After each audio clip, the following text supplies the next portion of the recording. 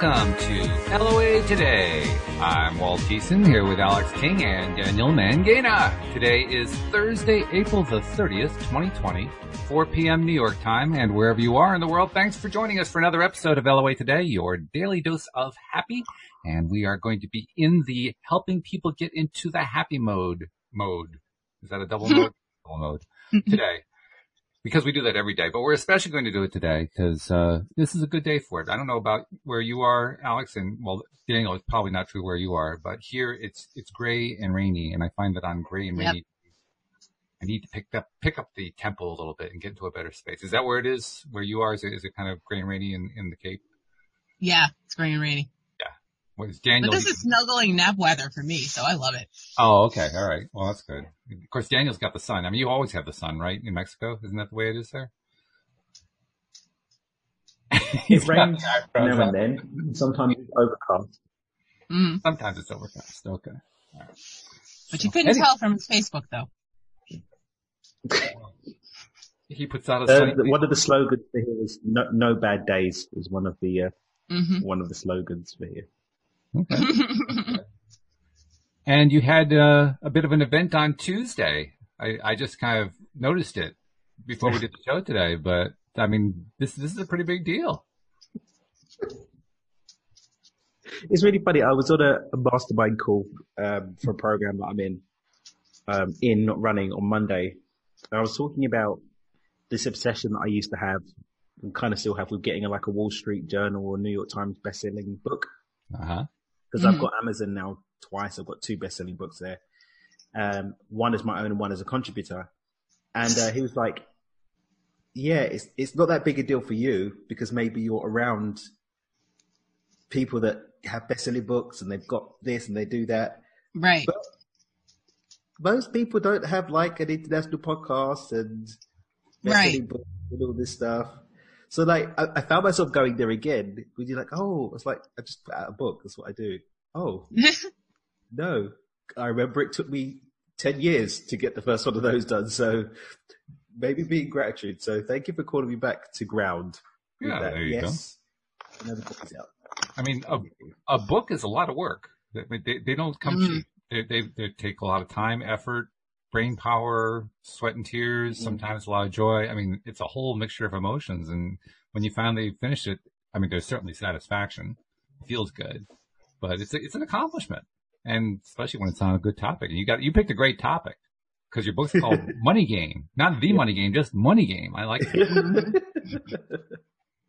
Yeah. So it's, my money game tool that I created a few years ago and that it's a conversion of basically the flow funnel, the Beyond Intention flow funnel, directly related to how to micro shift into creating bigger and bigger levels of financial abundance. So we've had some amazing testimonials over the years. I did a 5-day challenge with it in October, I think, and people just manifested ridiculous sums. So it's good stuff. It's good fun. And I basically gone a bit deeper into it. I did a workshop once on it. So we took some of that and made a guidebook on how to take the money game, apply it, not just in money, but how you could use it to create an abundant relationship or to create clients for your business or to get a promotion in your career, whatever it is that you're seeking to do. It goes through the core principles, how to unfold it, and then how to direct it. And you said that you did the 5-day workshop in October. That was just a one-time workshop. There were no other... No, it was a 5-day challenge. I did a free challenge in my group. Yeah, 5-day challenge. And that was amazing. So for the 5-day challenge, we had everyone just manifest. The goal was manifest 10 pounds, dollars, or euros, whatever your nearest currency is. Just 10. Pretty much nobody did 10. The average was between 100 and 1,000. Mm-hmm. Damn.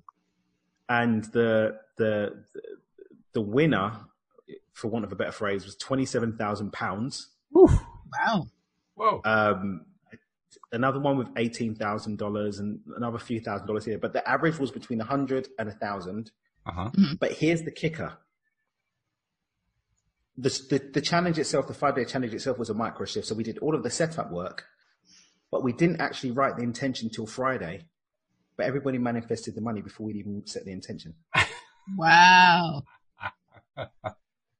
Nice. Money flows where energy goes.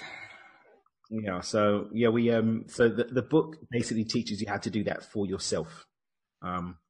Is what it is, and it gives you a bit of background. It's not a thick textbook. It's short, sharp, to the point. Get in, get it manifested, and get on with it. And then, if people want to have more resources or to learn more about the science behind it, they can get Stepping Beyond Intention. But this one is, I need just to manifest some money in my life. What do I need to do to make that happen? Mm-hmm. How? That's pretty cool. Do you remember off the top of your head what kind of numbers of people were involved in that 5-day challenge back then? How many people? Yeah. There's 400 and something people in the group. Actively then, there was about, I think, 50 or 60 active people that did the challenge. And they were actually engaging. There's some people that aren't on Facebook, so we stripped the videos and sent them over to them. There's between 50 and 60 people that actually actively did it. There's a couple of people that didn't get anything, but that's the way that it goes sometimes. But I think a good 80% of people got something, even if it was the 10 that we'd set. Because it's always or more. There's one of the key things. Minimum deliverables. And people, when I first started doing the money game with Micro to Millions, and people were like, yeah, I'm going to manifest $100, whatever. Because the whole point of the money game is money that comes to you without you doing anything. That's the whole point of it. It's not, oh, I get this opportunity and I go to work. No, it's the whole point is money in a crazy way. Like one of the women in Micro to Millions, like her auntie came and put some money in her bra. So that was a fun and playful way for that. She's a grown ass woman and her auntie came and put money in her jar. One guy was just some stranger on the street, just gave him $10, just randomly gave him $10. Wow. That's fun. Another guy, he's in Dubai and someone randomly said, hey, can you do me a favor? You're going here anyway. Can you drop a message to someone for me? And he's like, yeah, cool, whatever. And he did it. And he came back and the person gave him one in Dubai, everything in US dollars. And he'd set his intention in dollars. And someone put US dollars in his hand in a country where they use dirhams. Wow. So that's, he was like, oh, okay. So that's money game. Yeah. Another one of my Micro to Millions people, she's got a yoga studio, which is shut down at the moment because of quarantine. And I've encouraged her to just continue to be of service and to stack up her value vacuum, really fill up her vortex with goodness. And she's been doing that. And randomly the other day, someone anonymously donated $1,000 to her business into the checking account. She doesn't know who it is, just $1,000 showed up in her checking account. So, we get people on different ranges of the scale, people that are still sort of breaking through that resistance and starting to build momentum and doing, a few dollars here and there. I remember my sister, she's like, oh, I've never manifested anything before ever, blah, blah, blah. When she played the money game and she got £5, and she was so excited about this £5. Yeah. And then a week later, my brother-in-law was supposed to get a pay increase at work and ended up getting a 1,000 or 900 euro bonus out of the blue. So it's the book shows you the importance of celebrating the small things, of starting with manifesting the small things first, and then seeing what happens as you kind of evolve. But it starts with the small things, and everybody that's manifested the big things, they've already got that momentum going with the small things. So I remember when we first started Micro to Millions, people were like, oh, I don't need $100. I've got 10 grand I need to make. Start. Yeah. Manifesting this 100. Start with creating that 100 and watch the magic happen. And people that have done that are the ones that are now on hundreds of thousands and so on and so forth in the program from zero, because they started with just going for that small goal. That's very cool. And it's fun too. I mean, I was not part of your particular challenge last October, but I've done stuff like that. And it's fun when it happens. I mean, even if it is a small amount. And I think the time I did that, friend of yours, Steve Rawls, friend of mine too, challenged me to do it. And so I tried it, and I got 3 or 4 levels up. It was, get it and then get it doubled and double it again and double it again, that kind of thing. I got up into around $300 or $400 and I forgot about it. And I forgot about it. I forgot about it because I did what you did. I ended up, what you talked about. I mean, I ended up getting something far beyond what I expected. And it's kind of a shock when it happens. It really is. It's a shock. It's like, well, how did that happen? It's pretty crazy. Alex, have you ever tried anything like that? Have you ever done one of these challenges like that? I'm not going to say I don't think intentionally because everything's intentional, but yeah, money has shown up at random times in surprising ways. And I'm just like, oh yeah, well that was coming to me anyway. So, but I do appreciate it. And have you actually done it as like an intention? Like I'm going to attract at least $10 or something like that. I attracted my stimulus sooner than I thought I would. Okay. All right. I was like, you know what I'm going to do? I'm going to, because I already had the money spent. So that's really what I did. So I already had the money spent, and where it was going, I needed the pieces of paperwork to tell them that I was intending to give them the money. Mm-hmm. So I was like, you know what? I'm going to ask for the piece of paperwork, and then the money will be there. And that's exactly what happened. Nice. Very nice. Yeah, that's good. That's powerful. I think it's easy for us to lose sight of just how magnificently we manifest from time to time, because it falls under the remit of this is what I do. I mean, I encourage people to celebrate everything that they manifest in life, even the stuff that they don't really enjoy, because you manifested it. Right. Mm-hmm. That's evidence that you can manifest. So now it's about directing that power into a desire and then feeling really good about that and then watching it funnel into it. Mm-hmm. When I was doing the doubler approach, I think the next level I was supposed to attract was something like $250 or something like that. And it came in at around $900 on some sort of, I can't remember what it was at the top, at the moment. I remember at the time it happened, but it was some kind of a business thing, you know, for my regular business that came out of the blue that I didn't expect and gave me an extra $900 at a time when I really needed it. It was great. And then I kind of put out there, okay, I want to get into four figures next, but I didn't really do the work the way I'd done previously. I just kind of did it once and then kind of forgot and moved on. I kind of left the game, so to speak. And within a few weeks of that is when, actually it's about 2 weeks later, is when my sister got in touch with me. Now this was last fall, July 27th, my mom passed. And I'd been involved with my sister in a lot of the stuff that was involved, including when we got a house for her so my sister could take care of her and her financial situation and so forth. And I had forgotten about a piece of her financial situation. So when she passed, I didn't think there was much of an estate left. There was a piece that I'd forgotten about completely that I knew about like a year before, but it just had slipped out of my mind. And so when my sister contacted me and told me that herself, my brother and myself, the three of us all were getting this large sum of money, I was like blown away. Like, where did that come from? Oh my God, I'd forgotten about that account. You know, just, you know, so there's another example of, now, would I have gotten that anyway? I guess I probably would have, but the timing of it was amazing because here I had gone through that process. I just kind of let it go and then boom, it shows up. I mean, how often do we talk about that kind of pattern happening? When you release the resistance, all of a sudden stuff happens. And that's exactly what happened with me. So, and then there was another part that was even better because the amount that showed up was significantly less than what should have showed up. I later found out. I figured it out. My sister didn't know this was going on either, but there was a glitch with the way that previous asset had been set up, and the company that was managing it had mistakenly held taxes out when they shouldn't have. Oh. So there's like a huge chunk of tax money that is yet to show up. It's going to show up sometime soon. We've gotten some of it, but we haven't gotten all of it yet. So it's like, it's the gift that keeps on giving is what it is. Well, that's a celebration point, if any. Yeah. Yeah. So we've had multiple points along the way to celebrate. Like, yes. Brilliant. Yeah. Brilliant. That's really fun. So what made you decide to put all this into this book? Because like you said, you'd written about it in broader terms in the book that we've already previously discussed, Stepping Beyond Intentions, but you decided to put it into a more focused form. What made you decide to do that? Well, this has been, for the last, I'd say, 14 or 15 months, the focus of my work has been speaking about financial abundance, only because it's the number one excuse I hear people talking about when I was looking at other parts of their life.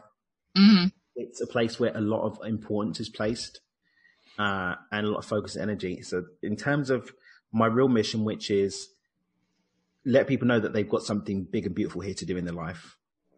Give them examples that show that that is possible, and getting rid of excuses. Money just kept showing up as an excuse. So in order to fulfill my mission statement, it was incumbent upon me to really empower people in manifesting money, and just really helping them to see that there is no difference in manifesting the money to go on a nice holiday than manifesting the beautiful morning that you witnessed today. Yeah. No difference between the two, save for the stories we tell ourselves about the difference. Right. And this is one of the things that inspired me to get Micro to Millions off the ground. Can you hear that? Yeah, we did hear that. Did you hear that? Is that a motorcycle or a vacuum? It's a drill. Anyway, so that's one of the things that inspired me to get Micro to Millions going, and we've just had so much joy and watching people take care of the energy around that, and then seeing other things heal as well. Mm-hmm. I realized that people will run and give me their time, energy, and attention if I'm telling them how to make money, versus me saying, hey, I want you to be an independent creator of your own life, and I want you to recognize how amazing you are and how magical you are. They're like, oh yeah, that's great. Yeah. Okay, I'm going to teach you how to manifest money. Teach me! So giving people what they want so that they want what I have to give is why I've been focused on the financial abundance. And we've got just so much testimonial, case study, and evidence that the tools work in that area, that now people are starting to listen to me when I say, okay, now let's get you healthy. Mm-hmm. Now let's look at your relationship situation. Now let's look at your purpose, and so on and so forth, because they've seen the evidence in the finances. Yeah. It's true. Well, that was a smart strategy. It was a smart strategy. Yeah. So, and it is one of the big three. I mean, there are three things that top most lists of questions: money, relationships, and health. Those are like the big ones. And that's, I think you could probably argue that's probably the top one of the three. Yeah. City Chavez would rightfully point out that we have relationships with everything, so relationships really belongs at the top. But, now we deal with, in Micro to Millions, we deal with relationship to money. It's one of the principal things that we do, like addressing the relationship to money. With the health, I just send people to Dr. Joe. You've got health stuff.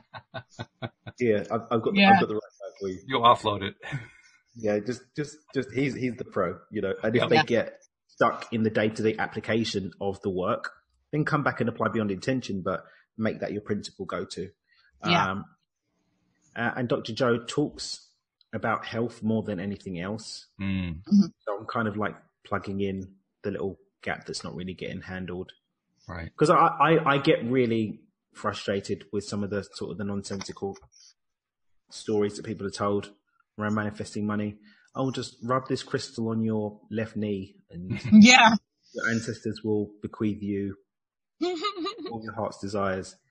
It annoys me. So I'm like, okay, let's cut the BS. And I'm actually working on like a little product now. Like it's going to be like $10 or something, like a no BS manifestor kit. So I'm dying to see that. I'm just working on that. So it's going to be like a little one that's got some resources, and then it'll be like a bigger one that's got some other little bits and pieces. But so we're working on that, but I want to finish doing something else I'm doing, but I'm looking forward to launching that this summer just to cut the BS. That's good. If I were to make a manifesting kit, I literally would have just a box with a mirror in it. Ooh. I might put a mirror in the level up kit. I'm stealing your idea. Yeah. Go ahead. Take it. That's a good one. Thank you. Really good. Yeah. I like that a lot. Got a couple of live stream things to share. First of all, Barbara Johnson says, I'll take $10 that the others think is too small. So she's volunteering. Right? Brilliant. And then Jenny has a question. She says, would it work in asking for money for a group, say a group you actively volunteer for, or does it only work for yourself? Interesting question. Okay. Cool question. So let's just tackle something. First and foremost, the thing that you do does not matter as much as the energy that you're in when you're doing it. Right. So if you're asking for another group because you don't feel worthy to receive for yourself, then it's not going to work. Yeah, why can't you receive it yourself and give it to the group? And why not just receive it yourself? Why does someone else have to be involved? Mm-hmm. So there's the importance levels there. And generally speaking, that's a worthiness thing. I'm sure she won't mind because I won't mention her by name, but I did a an intervention coaching session with someone earlier today. And what we actually uncovered was deep down, she's been holding on to this limiting belief that she cannot have for herself, it must be for others.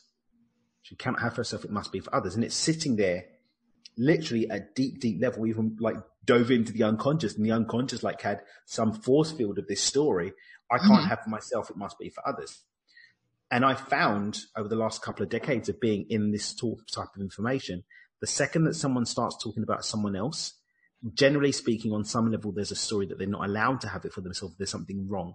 This isn't that you don't take care of others, but you fill up your cup, and with the overflow, you're more abundantly able to serve others. Right. Yeah. So if you're not in a position where you have got money to just give to someone else, then stop asking about giving to someone else and ask for yourself first. Get yourself filled up, and then you'll be able to much more abundantly serve others. Agreed. It's a very important point, because until you get yourself into that place that you're describing, you really don't have anything to give to somebody else. You got to be there first. I mean, energetically, or even just physical money or physical anything, you got to have it first. You can't give what you don't have. Right. Exactly. And there's something to be said as well for robbing someone else of their journey. Sometimes you're doing people a disservice by giving them a handout. True. So even like the work that my siblings and I did with the foundation, and our intentions for it are to give handouts for people. It's to empower people to create for themselves. So we're not talking about going into a village and feeding them for the day. We're talking about going in and giving them the tools to create abundance for themselves in perpetuity, and changing the vibration that they're operating in, so that their children and their children's children will continue the expansion, so that nobody going down the line has to accept a handout. Right. Yeah. Believe it or not, it's one of the things that I think is actually going to come out of the pandemic. I know that sounds really, really strange. Okay. I need to break down one, Mr. Walt. Yeah. Sometimes I have to break it down for myself, because even as I say it, it sounds strange to me. But anytime that we go through a trial of some kind, a difficulty, something where we're struggling through it, this is something Joel Elston taught me really well. Struggle inevitably leads to springboards. And when you look at it that way, and you understand it that way, what you're also recognizing is that a springboard is another way of saying a person who is gaining more self-confidence, because that's why they're able to springboard out. Their self-confidence in some way has improved. So I think we can pretty much count on, with all the struggle people have been going through just in the last month or two, there's going to be a lot of springboarding going on. Yeah. As this thing winds down. I would say that, and I always, do you want to say hello, Ariana? You want to say hello? No? Okay. You need something? Can you give me 2 minutes? Yes. 2 minutes? Yes. There's an excellent example of a person you can learn from where springboarding is concerned. Kids are the ultimate springboarders. Facts. So good at it. Okay, They bounce back so quickly. It's amazing. Exactly. Okay, I'll get you some watermelon. Okay? Thank you. I'm coming. I'm just need to... Sorry about that, guys. I was just commenting to Alex there that kids are an excellent example for this whole springboarding concept, because they springboard as well as anybody, maybe even better. They bounce back and they will, and they'll commandeer your springboard also. So. Absolutely. You may never get it back. Yeah. Never get it back. But I was gonna say that if I defer to nature, and in nature, anyone ever heard the story about the person who saw the butterfly breaking free from the cocoon and helped the butterfly out, but the butterfly couldn't fly? Yes. No, I never heard that. Yeah. So for the listeners as well, so there's a story about someone who saw a butterfly struggling to get out of the cocoon, and they went and helped the butterfly out, but the wings were weak and it couldn't fly, and it ended up dying, I think. Yeah. So in nature, the resistance creates the tension that gives the strength to not only survive, but to fly. And, I think I shared a post today. I shared a post that I made about a year ago. I think it was a 1 year ago memory, about this idea that the struggle can be reframed away from this disempowering negative thing into an empowering experience, and enables us to move to the next level in our lives. And so the tension of some adversity creates that muscle that is demanded of us in order to move forward. And some people can't take the pressure. They can't take the heat, and they melt. And there are those that harden such as steel and move on and are stronger for it. So I don't think it's for us at this level of consciousness that has very limited output to dictate this is the right path for that person, versus maybe asking for guidance on how I can support this person on their journey the most. And I can say that even if you look at the economics of it, charity is a washout. It doesn't help. Mm-hmm. That's why I preach about entrepreneurial philanthropy versus charity, which is creating value that perpetuates and teaching people to recreate that value and find the ways to do it for themselves, versus, oh, poor child, here is the money for you, poor child. Right. So just one sec, guys. I'm just going to go and feed. Go ahead. Well, get some watermelon. Yeah. I'll share another comment from Livestream because Josephine shared something about a Neville story. She says, one of my favorite Neville stories is the one where a guy felt guilty for not giving a homeless man money, thereby leading him to revise the situation in his mind. In his mind, he reunited with the homeless man up and apologized. And the homeless man said he forgave him and realized he had to get his life together. Wow. Now, that's not your typical manifestation story, right? It really isn't. But it spells it out. I mean, Yeah, just like Daniel was saying, you really, he's right. It's like the old Jesus proverb, right? You give a man a fish and you feed him for a day, teach a man how to fish, you feed him for a lifetime. I mean, that's not actually what Jesus said, but it's attributed to him because of, loaves and fishes and all that kind of thing. Right. And it's true. The person who learns how to attract for themselves is the person who can feed himself for a lifetime. That's powerful. Right. That's a really powerful thing. When we are in a mood to give, it doesn't mean that we shouldn't give. Yeah. Giving is still a good idea. Doesn't mean that the money can't be received well. It can. I think really the most important question is, what is the vibrational state of the recipient? Well, it's not the most important. Well, how do you figure that out? The most important question is, what's the vibrational state of the giver? Because if you're not in the right vibrational state, the giver doesn't help anyway. But once you've got that one done, then the next one is, what's the vibrational state of the receiver? Because it kind of ties into what I haven't seen a lot of lately on Facebook. Maybe people have finally shifted their vibrations and stopped asking about it. But we used to see lots and lots of questions from people asking, how can I attract for somebody else? Yeah. Right? We've done shows on that. That a lot. It's kind of been overshadowed by pandemic worry, so. Well, probably, yeah, that's true. Yeah. That's true. I mean, these things do have priorities. But, yeah, I know, right? But the fact is that is a very frequent question that I haven't seen a lot of lately, and like you say, maybe because of the pandemic. And it's a question that kind of doesn't pay attention to what the word attraction means. And I'll tie this back in a moment to what I was saying earlier. Okay. But I was thinking about, actually this morning as I was getting up, when you're first waking up, your conscious mind is kicking into gear and you get all this stuff that's fed to you from and all that. That's what I was getting. And I got this segment. I almost turned it into a meme. I just haven't taken the time to do it. We go like this. Attraction is where you draw something to yourself. Transmission is where you send something to somebody else. Okay. Right? Yeah. And if you attract something, there's no rule that says you have to keep it. Right. That's true. That was my point earlier. And similarly, if you transmit something, there's no rule that says they have to keep it. Right. Very true. Very true. So when you lay it out that way. Something like an S. What was that, Daniel? What did you say? I didn't finish. Okay. No, it still spreads, but Yeah. You really shouldn't give it to anybody else. Yeah. I'm lost, but that's okay. And that speaks beautifully and sweetly of you, Mr. Walt. Oh, okay. Yeah, it does. We live here in the gutter. You're higher above us. It was a gutter comment. Okay. Well, at least I have a context now. That's something. Well, I fed Ariana. What have we missed?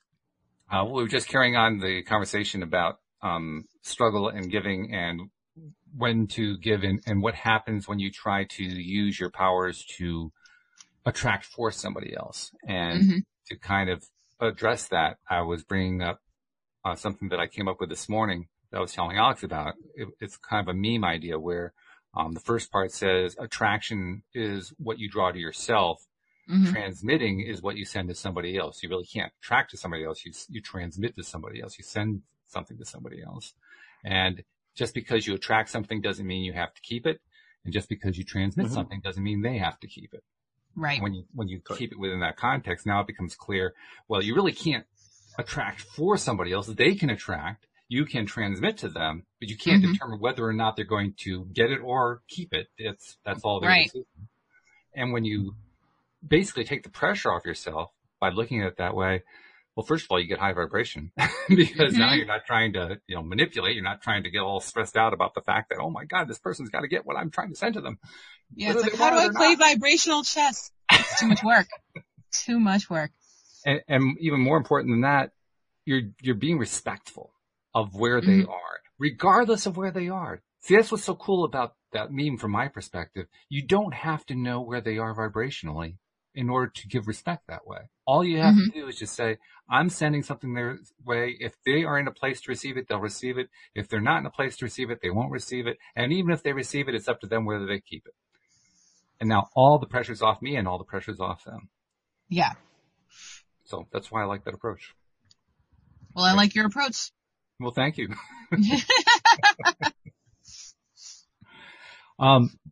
Your money game book, Daniel, has one of the longer titles that I've seen.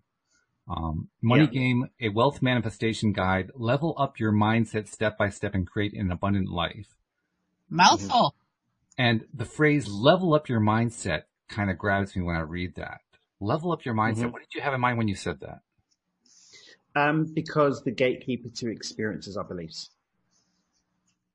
I can be as high up my spiral as I want. My vortex can be filled with as much goodness as I want. I can do as many groovy, sexy things as I want. If I don't believe it's possible, then the opportunity will be there and I won't witness it. The blessing will come and I won't see it, or it will just be stuck. So it's opening up that gateway. Okay. But not doing that independently. We're not just opening up a gateway and not sending anything through. We're loading up the cart and opening up the gate and then taking it through. So in the verbiage you used, is a leveled up mindset a balanced mindset? Is that what you mean? No, leveled up mindset is an expanded mindset. Leveled up the amount of abundance that you can. Because here's the thing. The amount of money that you consistently experience now, what I refer to as your edge, is a direct reflection to where you're at internally. Your life right now is directly a direct reflection of exactly where your wealth thermostat is at right now. The most that you've ever received in any one lump sum, your hard edge, as I refer to in the book and in other areas, that is the most that in your mind you believe is possible for you to receive. And even the circumstances around that add some flavor to it too. So let's say, for example, someone that wins the lottery, the reason why 90% of them go back to where they were before is because it's too far outside the edge of what they believe is possible. That big gap becomes a vacuum that sucks you right back to where you are, like a black hole. Right. And I've seen this firsthand in some people's lives too, right? But when you've microshifted, which is just one way to do so, when you've microshifted to get to that new level, then that hard edge becomes something that can stay. The hard edge, your consistent hard edge, is where you'll always come back to as a normal setting. So when we're talking about leveling up the mindset, what we're talking about doing is expanding what that outer edge of capacity for holding wealth is. Opening up the belief system to allow more in, so that when we do that inner work, when we are feeling good, when we're setting intentions, when we're doing even energy clearing and all this other good groovy stuff that helps us to deal with our emotional state, when we're healing our emotional relationship to money, then we're actually able to hold it because our belief system is open to receiving it versus I have a spike and then revert back to my old norm. So I guess the word level in that case is almost equivalent of getting to a new level and staying. Yes. It's almost literal. And it's understanding what level you want. I mean, when I do the work with people in creating financial freedom, which for me is income coming in to meet your needs without you needing to work, you can choose to work if you want. We need to understand, like, what do I need on a monthly basis? Mm-hmm. There's going to be different levels of that. There's going to be a level of core needs, like what do I need to pay my bills and keep a roof over my head and put food in the refrigerator, versus what do I need to do that, have all my food shopped from Whole Foods, and also have a nice fancy date night once a week. That's a different level. And each one of those levels demands another version of ourselves, because we can only experience what we're vibrational matched to. Mm-hmm. And that level is, for me, I believe is a linchpin as to what our vibrational match capacity is. Okay.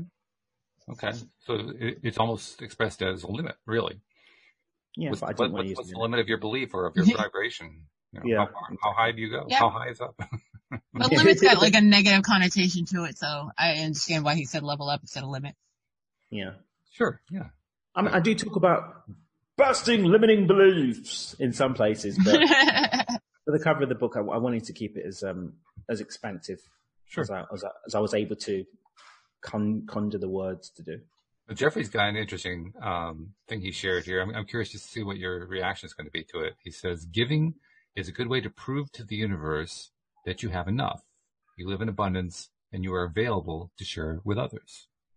If you've set the intention to receive, or it could just be your subconscious mind creating an avenue for you to go deeper into lack, which is what I see more in my experience. It's a fine line, isn't it? Yeah. It could be perceived to be a fine line, but actually when you look at it dispassionately, it's not that fine line at all. Mm-hmm. If I'm giving, but I've set no request to receive, then I'm not going to receive. I'm just going to be giving. The universe is not a tyrant. It responds to our requests. Mm-hmm. So I talk about giving all the time. I talk about value vacuums. I talk about, especially introducing the reality transurfing work now, setting up the mirror by being it in advance to create that mirror image that comes back to us as our world. However, I have to set that up. The universe isn't going to give me something I haven't asked for. Mm-hmm. It's like, that's the equivalent of me going around now, giving all the food in my house away, and then saying, "But Alex, I gave the food in my house away. Why didn't you give me the food?" You didn't ask. You didn't ask me if you need food, bro. I got right here. There's some tuna melts. Like I got tuna melts for days. Tuna melts for days, but you didn't ask for it. And this is for me a common situation or setup that people find themselves in. Again, in 2 decades of experience being in this information, people doing the giving part and not doing the asking bit. Why do you think that happens? Because it's self-sabotage. Almost counterintuitive. Because you just keep it staying where you are. The thing is, this is another example I find as well of things being made more complicated than they are. We experience who we are more than what we do. Right? And this is where my alchemic life creation work comes in, where we're no longer setting intentions consistently. We don't have to. We just set our vibration, and our vibration does the heavy lifting. So I know that my vibration I want to have, for example, my 5 pillars: financial abundance, loving connection, higher and expanded consciousness, meaningful purpose, and health and vitality. I set that as my frequency every day. Therefore, I don't need to go through my day setting all of these things. I set my frequency up in the morning. I check in during the day. So I'm making the request of the universe via who I am, abundance, and so on and so forth. So when I give, I'm giving, and that gap that's being created through the giving is filled up with more of who we are. That expansion is filled in because the universe abhors a vacuum. There are no empty vacuums in the universe. It's always filled up with more of who we are. But I've set myself up to be abundant. So when I give, that's filled in with abundance. Now, if I'm giving and I haven't tackled my unconscious beliefs about lack, that gap's going to be filled with lack. Because we get who we are. So if someone hasn't tackled the trauma around being in a poverty environment as a child, past life karma contracts that they haven't addressed around I need to be in lack, or unconscious programs from some trauma that happened in their teens or early 20s around lack, when they're giving, all they're doing is that empty space is getting filled up with more of the same. Not abundance, but more lack. covered with the pretty cloth of I'm giving and therefore I'm a good person and this is what the universe asks for. The universe doesn't work like that. It's not my opinion. It's demonstrated fact. It's a collective agreement, universal law. We don't just get something because we gave it away. We got something because we matched the frequency of it. And the giving was a demonstration of that frequency match, not me giving to be a good person and so on and so forth. Mm-hmm. Okay, that's good. We actually have somebody who's entered the waiting room. Looks like they wanted to ask a question. I think this is somebody who actually had connected previously and wanted to ask us something. And actually, I think this person wanted to tell us a story. I think it was a quarantine-related story from what he said in the chat that other day. So I'm going to try to connect them in and see if we can find out what they had in mind. Ignacio, are you there? Hello there. How are you? So what can we do for you? Do you have a question or did you have something you wanted to share?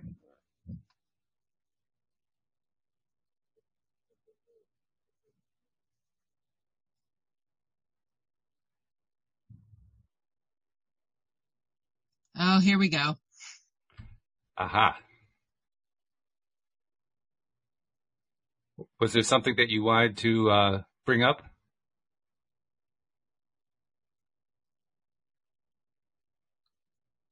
Okay. All right. Well, thanks for tuning in. We appreciate it. And I'll just put you back in the waiting area. So, okay. That was different. Oh my God. Nobody got time for that. Not sure what that was all about, but. Wait. Is this what you were talking about on the email? I missed this. Yeah. Stuff like this. It's parallel. Let's just put it that way. Yeah, the email, I was like, okay, now I got to go back, go through the episode, see what happened. This person was actually quite polite. Mm. What listeners are probably wondering what the heck we're talking about because they can't see what happened here. But it kind of looks like this person was just kind of jumping on the podcast just to get a little attention. And last Friday we had a situation where, was it last Friday or 2 Fridays ago? I can't remember. 2 Fridays ago. Where 4 people, I think, actually tried to bomb the show while we were, broadcasting, and they were all kind of shouting over each other and throwing up stuff on screen and so forth. It was basically, I think it was a Hate America Day kind of a thing. But, yeah. So I'm not sure if that's what was the case with this person, but they clearly weren't here to talk about the law of attraction. So we'll just bid them adieu and wish them well. I think that's hilarious. I agree. That was like, anyone seen the film Watchmen? Yep. With the Rorschach. Yeah. I think you remember me. Love and Light. Anywho, so we were talking about. What were we talking about? I forgot. Jeffrey was talking about giving. That's true. Yeah. Well, actually, you raised a couple of questions. What if it just feels good to be part of the game and cycle? Okay. This is the thing. For me, there's no judgment. This is what I want to be very, very clear. Very, very clear. I'm not, from my limited perspective and limited view of all of infinity, saying that there's a right way or a wrong way for someone to show up in their life and what they want to experience. That's your journey. My role, as has been demonstrated time and time again, is to support those that have been unconsciously playing out those roles and actually desire something different. So if someone desires to go through the experience of giving under the illusion that it's going to do something that it probably isn't, each to their own with their apples. If someone genuinely wants to create abundance in their life, for example, had been led to believe that giving was going to be the way that we're going to do it without the other pieces being done, then here is how to fix that so that you can get what you actually desire. But if you're rocking and rolling and loving life, giving away regardless of what's going to happen, do you, bro? That's what I personally say. Right. And I celebrate that person because they are in abundance, because they're experiencing what they truly desire. But my thing is, do it consciously. And that's what one of my most controversial videos I did, the Stop Lying video that I did that made a lot of people upset, was just saying, own what you want. If that's what you want, then do it. Just don't waste anybody else's time. Right. That's it. Own it if that's what you want to do. But if you're doing it and this is an unconscious program playing out, don't argue with other people about it. Just do what you want to do. Do you know what I mean? That's where I stand on it. I think there's something to it that if you have to explain to somebody else why you're doing it, it probably means you're not doing it from the place of pure joy. Yes. You're in a place where you have to explain it. Yeah. Divinity doesn't explain itself. It just is. Right. So the divine is not going to be made manifest in something that has to explain itself to mortal ears. It's just incongruent. Not impossible, but rather incongruent. Mm-hmm. Right. Mm-hmm. Mm-hmm. So generally speaking, people that defend their position, it's the ego or the pain body that's trying to defend the position. Versus, like you said, that pure, clear intention coming out to experience something. And that could be part of their journey too. And maybe the part of the journey for me is to witness such things, for example, or for us here witnessing that kind of thing.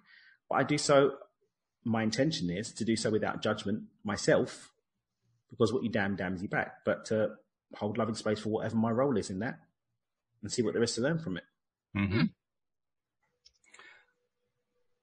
I have to say we have somebody else who's waiting in the waiting area. I'm not quite as inclined to jump in there and pull them in because it's not a name that I recognize. So if you are also listening to the live stream, I will request that you post a question there first and let us get to know you a little bit. And then once we've gotten to know you and it looks like we need to get more of a conversation going, then we'll be happy to bring you onto the podcast. Mm-hmm. Yeah. Because it's pretty easy for someone to change the name as it shows up. Yeah. Very true. Pretty easy to do, no doubt about it. So, but thank you for dropping in. We appreciate that. Mm-hmm. This is the webinar format, I think. Can you not? And then you can see them on the side and check the credentials. You probably can. I'm not signed up for the webinar package. I have the package that's one down from that, but okay. I think you probably can do that. Just because I'm not saving a lot of past shows on the Zoom platform for people to play back. So I definitely need all that storage. Fat mess. Well, that was an adventure. I'm going to go back to your book title again, and I'm going to talk about the last bit, Create an Abundant Life. Yeah. And I like the phrasing in part because we often think about the word abundant in terms of wealth. And of course, your book here is about money game. It's about the wealth side of it. But abundance actually goes beyond wealth. Abundance is actually a much bigger concept, in my view anyway. I think probably a lot of people share that. It looks like you're nodding your head. You believe that too. Yeah, I agree.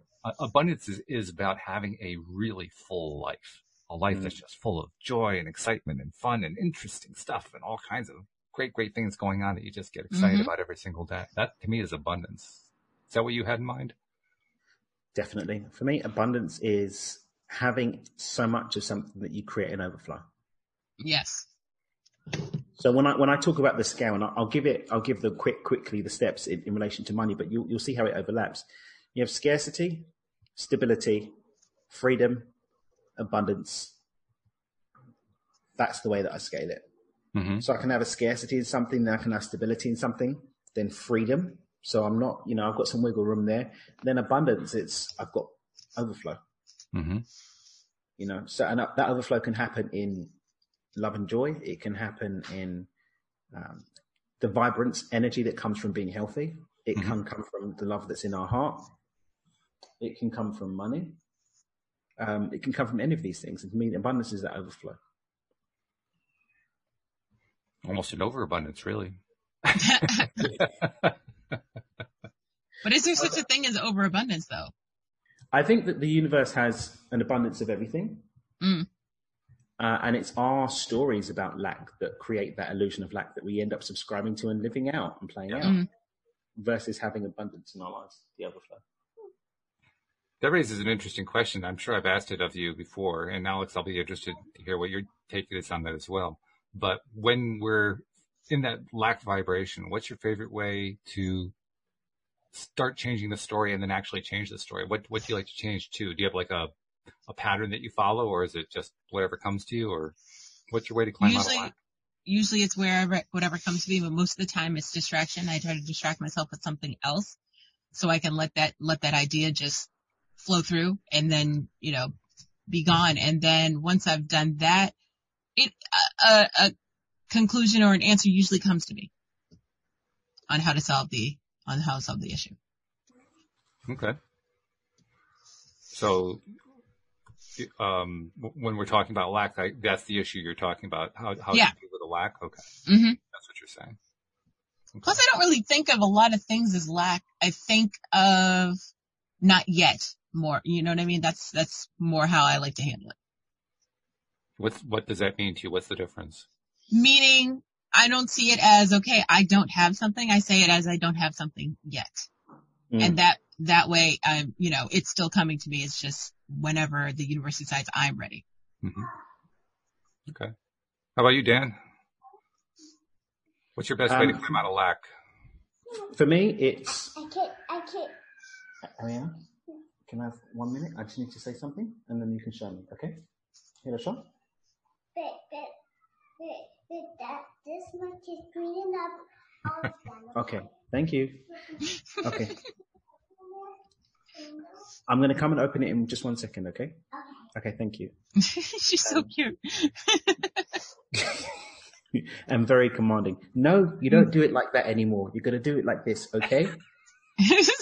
And she's got this her finger bent back a little bit. Oh, yep. It's going. Okay, and the head tilted. Yeah. It leans towards the attitude. It does. It points directly to the attitude and the direction to follow and not be destroyed. Anyway. Small humans, they're the best. Nice. I call her Queen Ariana, by the way. She's got a song, everything. Queen Ariana. So for me, it's beyond intention all the way. Because what we're talking about is if we're in lack and we want to pivot out of lack, then we're saying that we're in a current trend or trajectory of momentum that we want to break and move into something else. Mm. So I set the intention of what I want to move towards. I accept that I have the power and responsibility to change it. I get present. I connect to that vibration and I'm listening to see if I'm there. And if I'm not, I whip through again and keep whipping through until I'm on it. Mm-hmm. That's it. So it's basically I'm trying to think what the best way to describe what I'm hearing there. I'm hearing no effort. I'm hearing I'm not going to resist. I'm just going to shift. I'm not hearing any kind of story that I often hear from someone, which I don't really expect to be you because you don't live in lack. But for somebody who's living in lack, they're trying to find some way to kind of justify the lack a little bit.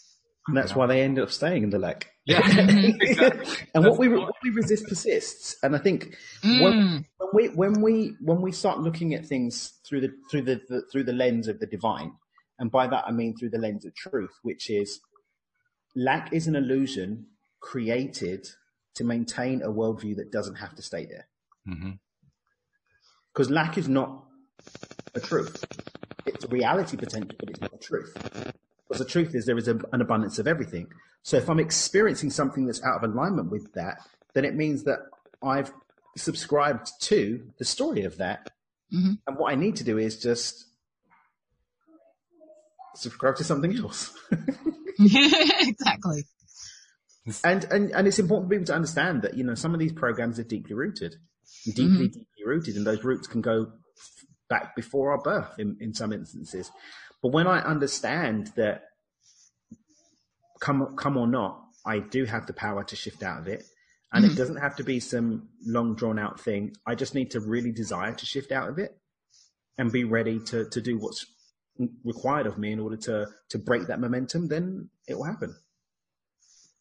Then it will happen. Very often, when somebody takes up a book like yours, the Money Game book, and like you said earlier, you described it beautifully about how they get excited about, oh yeah, show me how to make the money. You show them how to be joyful and they're not quite so interested, but show me the money. Oh yeah, I'm ready for that. When they joy, have that kind of... not so much. Money, okay. Yeah, right. Because money creates joy. We all know that. Yeah, exactly. True difference is just laughter. There it is. Yep. But when we're attracted in this way to a book like that, and I know that feeling because I've certainly been in that place, we are often coming to it. Actually, I would say perhaps always coming to it from a belief that money is an obstacle that we can't overcome. That, or more precisely, the lack of money is an obstacle that we can't overcome, or that we're having trouble, or we're challenged with, or we're feeling is so difficult. And it's funny how when we express ourselves that clearly, of course, we usually don't. Usually it's just, show me the money book. That's it. I'm done. But on those rare occasions where we actually, explain ourselves, it comes right out in what we're saying, where we're blocking ourselves. Mm-hmm. Yeah. It's an ironic thing. And I don't know why that happens, but it does. Because the truth is often sitting on the surface. It's just we don't have the eyes of the desire to see it. It's really, I will say again, God did not make things complicated. Man did so he could say it was impossible. I like that. That's good. Mm-hmm. Me too. But the mind is wired. The mind is wired to keep things the same because the unconscious mind, part and parcel of its remit, its job is to protect you, to protect your worldview, to protect your body, to keep things the same. That's safety. Safety is the same. So if you've got a robot, effectively like a keep things the same Terminator up here, but then you're trying to fight the T-1000 or whatever, that's just going to doesn't make any sense. It doesn't make any sense at all. Versus just hit send on the instructions for something else and allow the T-800 to protect you. Mm-hmm. The first Terminator film, people died trying to stop Arnie. The second one, they worked out, hang on a minute, I can actually program this robot to do what I need it to do for me. Mm-hmm. And to work with me versus against me. Mm-hmm. Good example. And the mind can be the Terminator for its own limiting blocks, its own limiting beliefs. If we just give it the instructions, it will show you, this is what you need to let go of. Oh, I can let go of that now. Okay. Mm-hmm. This is what you need to let go. Okay. Yeah. Oh, this is what you need to let go of. Okay. Oh, excuse me. Bless you. And that's it. So being ready to look compassionately at ourselves, to seek support when we get stuck. I've been open about my own current journey of getting support with some deep dug stuff myself. I've got past life regression in a couple of hours with my friend Mira Kelly. She's like one of the top in the world. She wrote Beyond Past Lives. It's a 20 million copies sold worldwide, a Hay House book. She's a dear friend of mine. I'm doing a session with her today. I've been doing this stuff for 20 years, but I still am investing consistently in having other eyes, trained eyes, to come and help me stay on top of my game. Mm-hmm. Keep me accountable for those things. I encourage Olga all the time. If I'm being a toe rag about something, let me know. If something's coming up, let me know. Why? Because we can't always see it ourselves. It's true. But we can always allow ourselves to be open for our world to be a mirror for us. Ariana sometimes is the mirror for me. My clients sometimes are the mirror for me, books that I read. Allowing our entire world to be one big mahoosive messenger speaking to us all the time can allow us to be fully supported in uncovering where these lower levels are and move into bigger levels and expand and create more abundance of all kinds. Mm-hmm. That's really good. That's well stated. And it really beautifully describes how we are often blind to those little messages that we're making clear to everybody else. I think that's why a life coach can be so helpful, because the life coach can see that thing that's so obvious that we can't see. Right. Well, any outside party, I think. Right, yeah. You just need to have a second set of eyes. Exactly. Yeah. I said life coach, but you're right. It could be anybody. Just anybody who's not you. You're right. Right. We can't even see the fullness of our own nose. Yes.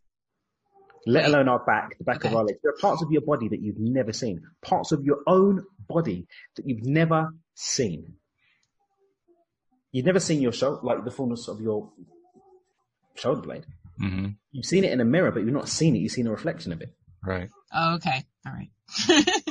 I was like, just turn around, man. It's there. It's there. There are limits. We're not an owl. We can't. I've never seen my spine. Mm-hmm. I've seen photographs of my spine. Yeah. I've seen my spine in a double mirror. Mm-hmm. But I've never seen my spine.